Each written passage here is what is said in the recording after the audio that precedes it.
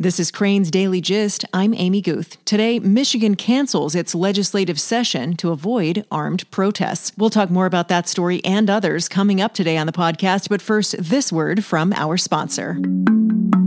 Your health and well-being are top of mind right now, and that includes your financial security. Wintrust Mortgage can help. They provide refinance solutions so you can take advantage of low rates to reduce payments, and they have the sophisticated technology to let you go through the process conveniently from home. Uncertainty can add stress to an already tense time. Rely on Wintrust Mortgage. Visit wintrustmortgage.com/refi. Wintrust Mortgage is a division of Barrington Bank and Trust Company, N.A., and MLS number 449042, Equal Housing Lender.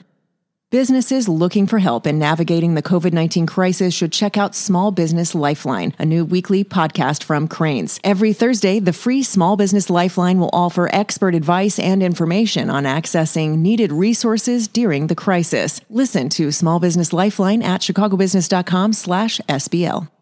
Earlier today, I spoke with Crane's residential real estate reporter, Dennis Rodkin, only we did something a little different, and we did a video live stream on the Crane's Chicago Business Facebook page. So head over there to watch an archive video of that conversation, but here is the audio from it, slightly edited for listenability, if we can just pretend like that's a word. Anyway, here is our conversation. Well, so hi, everybody. This is Crane's Daily Gist live. We're doing something a little bit different today. We normally have this weekly conversation with Crane's residential real estate reporter, Dennis Rodkin, and today we're just going to do that live. So hi to everybody on Facebook and LinkedIn, listening live and watching live. We're coming to you live from our respective homes. Dennis, welcome. Glad to have you, as ever. Nice to see you. I haven't seen you in ages. I know, it's been weeks, Amy. This is actually good for me, too. Indeed. All right. So lots of things to talk about today, and we don't want to keep everybody waiting too long. So I think we'll start today by let's talk about real estate prices. I often say you do the math, so none of us have to. And indeed, you have a story recently that says that real estate prices are defying the COVID crisis. Explain what you mean by that. Well, they haven't dropped yet, is really what it comes down to. And the signs seem to point to not a big drop in the near future. That's near future. We can't talk about the long-term future now, partly because, of course, we don't know where this crisis is going to lead, but also because really what the data I'm working with represents is who's looking at houses now. So we don't know if in June, in July, people will continue. But for now, data that I have as of Monday from both the Chicago Association of Realtors and Midwest Real Estate data shows that there was not a week during the crisis when prices were below where they were last year. So in every week of the crisis, prices have been up, 2%, a little more than that, which is not enormous, but what it does mean is that we haven't yet seen a collapse. Caveat, most of those sales were in the pipeline before the crisis started. I put my house under contract in February and then closed during the crisis. So that part is pretty obvious that prices wouldn't go down too far.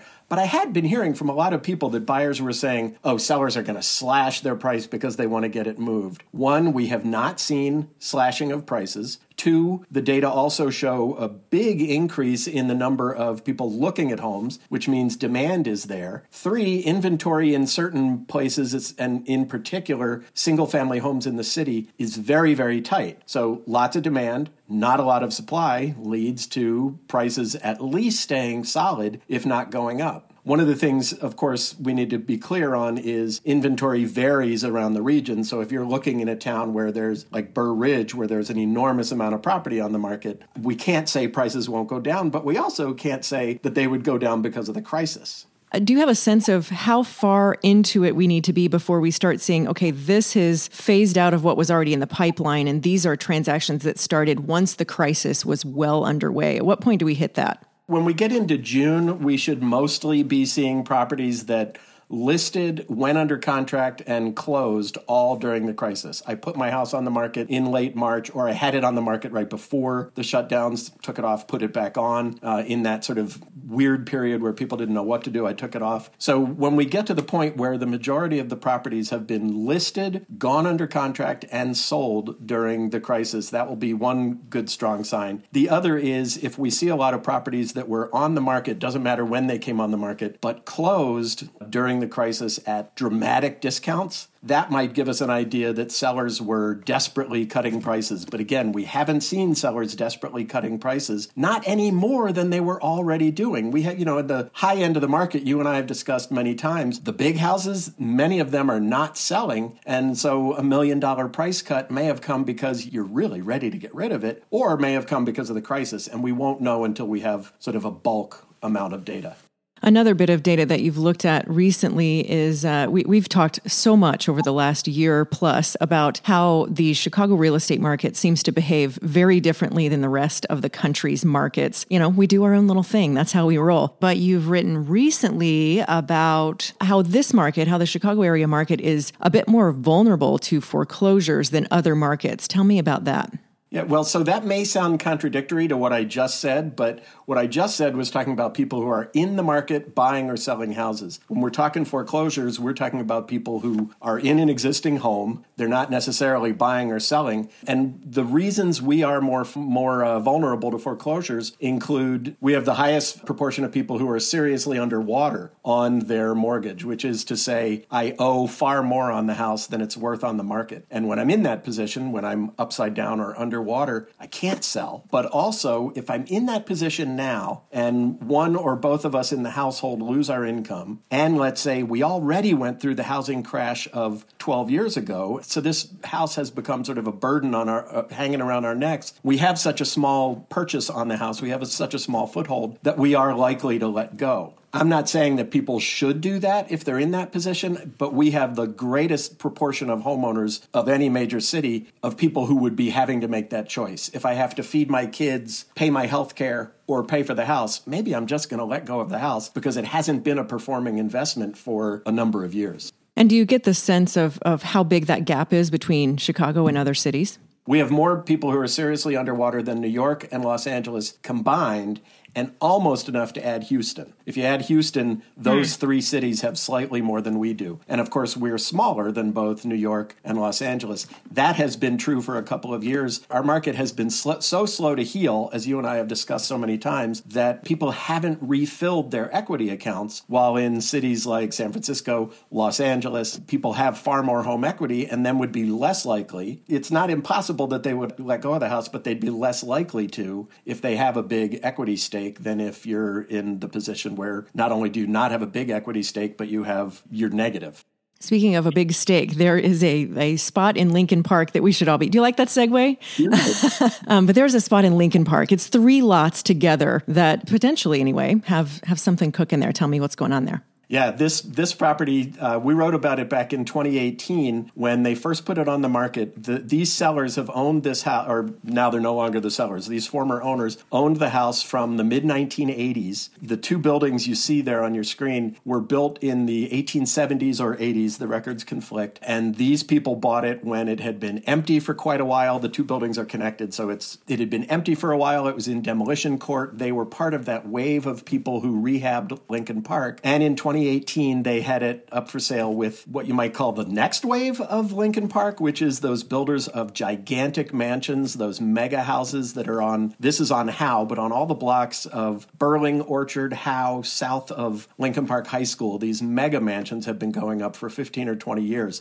Wait, is this the area that you gave a name to? What was that called? Actually, a reader did. Back when I worked at another place, I said I was trying to come up with a name. These streets are Burling, Orchard, Howe, Willow, and Armitage. And if you put that together, it becomes Whoa Baby, which is a way to describe the...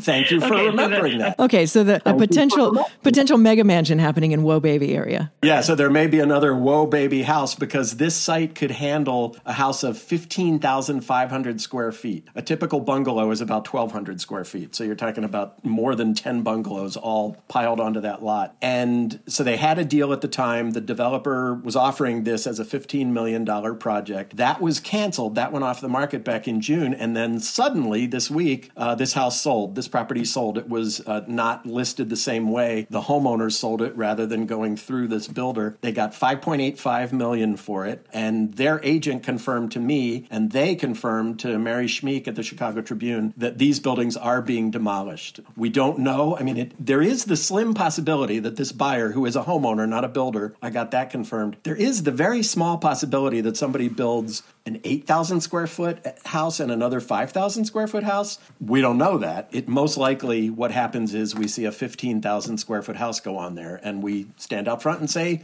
"Whoa, baby." Hence the name. And then the name works so well. Other things happening. I want to revisit a story. You and I talked about this a long time ago, and it has a Wizard of Oz connection in Humboldt Park that is really interesting. We kind of talked at the time about how while a lot of attention was put on L. Frank Baum's residence in Chicago, things happened in Lincoln Park, the Oz Park right in that area in Lakeview. But then there was this effort for Humboldt Park for some yellow bricks, but now a mural's going up. Remind people of the backstory and tell me what's happening with this mural. L. Frank Baum, who wrote The Wizard of Oz and created all those characters, lived in Chicago in the late 19th century, early 20th century. In 1899, when he wrote The Wonderful Wizard of Oz, which was the first of 14 novels where the Wizard of Oz characters appear, he lived on the corner of Humboldt Boulevard and Augusta in Humboldt Park. The house where he lived is gone. It was demolished decades ago. And in the 1980s, some affordable housing was built there, affordable rentals by a group called Bickerdike. In recent years, they have been rehabbing a very large portfolio of affordable rentals that includes these on this corner. And so in the fall, they started a project to sort of link L. Frank Baum to their projects and memorialize Baum with the phrase, "There's no place like home." They provide affordable rental housing. He made that line famous. Fits together real well. Last fall, they surrounded the corner with a yellow brick road with a yellow brick sidewalk, and it looks really great. They were going to put up a mural as well. Because of COVID-19, they delayed it. It was supposed to have opened last week or earlier. They've just put it up this week. When I ran the story on Monday, they were going to start on Tuesday, and by Friday, tomorrow, it should be done. It's by Hector Duarte, whose picture we see there on the screen. They didn't want to give us a complete image of the mural because they want to retain some of that surprise, but he's in front of a rendering of it there. Hector Duarte is a well-known artist in Chicago. Many people know his house in Pilsen, which is wrapped with images of Gulliver's Travels, and he then is the person doing this mural that you'll see on that corner within the next day or so. That's very cool. I feel like at the time we spent an unbelievable amount of time talking about the yellow bricks. Wasn't there something about the yellow bricks? Because it wasn't just they were painted, they're actually yellow through and through. Well, they essentially got gold bricks. They got a variety of brick that shines. There are a lot of school buildings in Chicago built with that standard yellow brick. Cream City brick is what I think they call it in Milwaukee. But these actually have like a shiny tint. It looks like if you go to that corner, we have a picture in the story, but if you go to that corner, you can't help but notice that it looks like a yellow brick road. You mentioned Lincoln Park, where Baum is memorialized in Oz Park. As far as we know, he didn't do any work over there. That's just when his reputation was coming back, that's where he was memorialized. I think this is going to compete with that and really become the place that people, now that it really says he lived here when he created those characters, this may be the place that people really associate with Baum in Chicago. That's right, because there was no, at least as far as you knew, no connection per se to the site of Oz Park. His home was in Humboldt. Right. He and his family lived at several addresses when they lived in Chicago, but as far as I can tell, none were in Lincoln Park. They were all in the Humboldt Park area. And this, again, is where he lived at the time that he actually created those characters. I love the history detective part that you get to do on your beat of real estate. It's so much fun. Okay, another thing, because that Be Like Mike song hasn't been out of my head in weeks, so let's put it back there. Michael Jordan, because a lot of people have been watching The Last Dance, and so that song keeps coming up, that Be Like Mike song, and I just put it in all of your heads. But Michael Jordan's home has been, well, its being for sale has been a storied tale in and of itself, that it's been on the market a minute, and there's been a lot of conversation about the price. Tell me the latest. Right. Well, so it's been on the market since 2012, if you can believe that. When it came on the market in February 2012, came on the market at $29 million. But the reason to talk about it today is that today is the 5th anniversary of the price. On 5 years ago today, Jordan shifted to a price $14,855,000. If you look at those digits, 14855, they add up to 23, his number, and 5 years later, he's still asking the same price. So happy anniversary to that price. And I'm sure a very frustrated realtor who was just not, who was like, can we make the price come down a little bit? But interestingly, as you've kind of pointed out before, they haven't necessarily played up the Michael Jordan part of that. It's just been a house. I mean, everyone knows that's the house because there's a giant 23 on the gate. But tell me more about how that's maybe that's maybe a little more prominent now. Well, this is also the 5th anniversary of their putting his name. They really started marketing it as Michael Jordan's house 5 years ago today. In the prior 3 years, or a little more than 3 years, yeah, it was obvious. Everybody knew it was Michael Jordan's house. Since the early 90s when he built it, everyone has known where his house was. And shout out to me in 1992 who revealed where his house was in an article at the time. But he had it on the market with his name not attached. Again, everybody knew. But it's 5 years ago today. They not only did they change the price to a number where the digits add up to 23, but they put his name in the listing and it is still there. And they also, this no longer exists. They were offering, if you bought the house, you got one pair of every year's version of Air Jordans. At that time, they had moved it. It's listed with a Chicago real estate agent. At that time, 5 years ago, they enlisted a celebrity agent who sells big mansions in LA. And that's where all this sort of sizzle came from, the number, the Air Jordans, all that. That relationship seems to have gone away. I think at some point somebody realized we can't even sell it with a bunch of pairs of Air Jordans. So now it remains in the hands of the agent from Chicago. And, I don't know what happens. At some point, does Jordan say, I'm going to donate it? Does he cut the price in half? We really have no idea. The primary reason it hasn't sold is that it's nearly $15 million. It's 3 miles from Lake Michigan. Nothing in Highland Park until less than a year ago had sold for more than $3 million off the lakefront. About a year ago, a house sold for about $4 million, farther from the lake than Jordan's, but it doesn't have the countertops that are built for a tall guy like Jordan. It doesn't have all the glass block. It's not quite it's an ornate house, but it's not quite what Jordan's is. So what I used to say is nothing has ever sold at that price over there, but now one other house has sold in the $5 million range. So he does have a comp, but he's still asking nearly $15 million. I do appreciate a house with tall countertops. As a tall person, I appreciate that. I mean, I'm not Michael Jordan tall. I'm just regular lady tall. All right. Well, so tell me what is coming up in the week ahead on the residential real estate beat. Well, one of the things I'm checking into, I surprised you either last week or the week before by saying that those happening. Oh, you surprise me all the time. Well, that's true. When I mentioned that homes are still selling at $500,000 and up in Bronzeville, we've really, the two super hot neighborhoods have been the West Loop with just ridiculous transaction activity. It's so fast over there. And Bronzeville, where we've seen dozens of new construction houses sell in the $500,000 and up range. And I surprised you recently when I said, yeah, I see a couple every week. I think I said that here last week. Since then, 3 more have sold.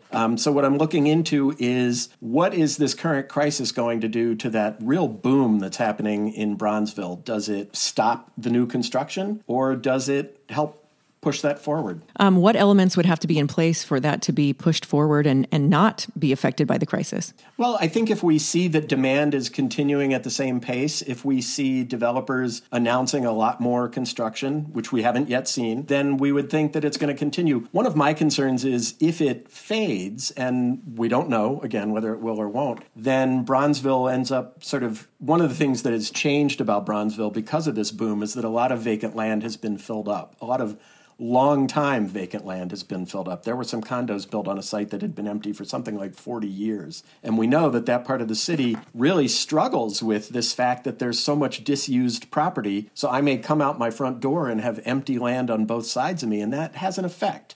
So one of the things I'd like to see is whether we can prevent that from happening, prevent the end of construction from leaving Bronzeville with a lot of blank spots. Indeed. All right. Well, we will all keep turning to you for the latest. Thanks so much, Dennis. And nice to actually look at you while we're talking. Thanks, Amy. We'll look again. We haven't done that lately, but maybe we'll do this again sometime. All right. Well, thanks everybody for tuning in today for this live stream experiment on Facebook and LinkedIn. And for those of you listening to this audio on the podcast, be sure to head to the Crain's Chicago Business Facebook page to watch an archive of the full video interview from earlier today. One quick note, though, before we move on to headlines, that reference to Humboldt and Augusta, make that Humboldt and Wabansia. Coming up, McDonald's outlines conditions for reopening dine-in spaces and ups its marketing spending to accelerate the chain's recovery. More on that story and others right after this. For a daily roundup of stories about how the coronavirus outbreak is impacting business and the economy, sign up for our free newsletter at chicagobusiness.com/coronavirus update. All one word. The paywall has been dropped for all coronavirus stories at chicagobusiness.com, but we do encourage you to consider subscribing to support our journalism. And if you receive Crain's in print at the office and are missing it while working from home, you can always access the electronic edition anytime at chicagobusiness.com/digital edition. Again, that's chicagobusiness.com/coronavirus update for the free newsletter and chicagobusiness.com/digital edition. So you don't miss a thing from the print edition while you're working from home. Looking to today's stories, Michigan closed down its Capitol and canceled its legislative session rather than face the possibility of an armed protest and death threats against Democratic Governor Gretchen Whitmer. The protest, meant to advocate opening the state for business despite the coronavirus pandemic, followed one in April that resulted in protesters wearing military-style gear and carrying long guns, crowding the State House, confronting police, and taunting lawmakers. The shutdown was done with little fanfare at the end of Wednesday's State Senate session. Near day's end, lawmakers in the Republican majority chamber simply adjourned until Tuesday rather than call the next previously scheduled meeting for earlier this morning. For the past week, lawmakers have been debating how to safely work and vote in session while the state's laws allow people to bring firearms into the building. The debate grew more tense in recent days as some lawmakers read about threats to the governor's life on social media, which were published in the Detroit Metro Times. Michigan's Attorney General issued an opinion on May 11th saying that the State Capitol Commission, which is a body of 6 lawmakers who oversee the building and its grounds, could ban firearms and voted to study a ban this week. Today's protest, billed as, quote, Judgment Day, was organized by the right-wing group Michigan United for Liberty, which is protesting the state's extended stay-home order. Whitmer pushed the order at the end of May while giving automakers, their suppliers, and other manufacturers the green light to go back to work. On its Facebook page, the group posted a memo asking that protesters remain peaceful. Still, lawmakers feared a repeat of April 30th, when armed protesters entered the Senate chamber and stood above them in a visitors gallery during the session. A Democratic state senator on Tuesday proposed a bill to ban firearms altogether in the Capitol building. Among downtown hotel properties still operating during the pandemic-induced statewide stay-home order, the average daily rate fell last week to just below $100 per room, which is its lowest mark since the shutdown began. That, according to data from hotel research firm STR. The $99.33 average during the week that ended May 9th fell from $102.69 the week prior. By contrast, the national average for all hotels rose for the third straight week to $76.35, that, according to STR. This is all likely the product of a steep challenge for large urban areas like Chicago, where population density can make social distancing a lot more difficult. STR Senior Vice President of Lodging Insights said in a statement, overall, the recovery will be uneven across the country, also saying that markets with more relaxed distancing measures will see a sharper uptick than others. The impact on downtown Chicago hotels has been harsh, and it's unclear when many will reopen or when consumers will regain confidence to use them. The data from STR shows that last week's daily average rates were down 54% from the similar week a year ago. Head to chicagobusiness.com to see this data more in depth for yourself, including numbers from specific downtown hotel properties. But while the performance metrics languish, hotels are focusing on what new practices they'll need in order to reopen. The Illinois Hotel and Lodging Association just today announced a series of cleaning and hygiene recommendations that include protocols about signs promoting social distancing, cleaning frequently touched surfaces like elevator button panels, getting rid of stuff like decorative pillows, reading materials, pens and paper, and other unnecessary room amenities, and working out contactless room service.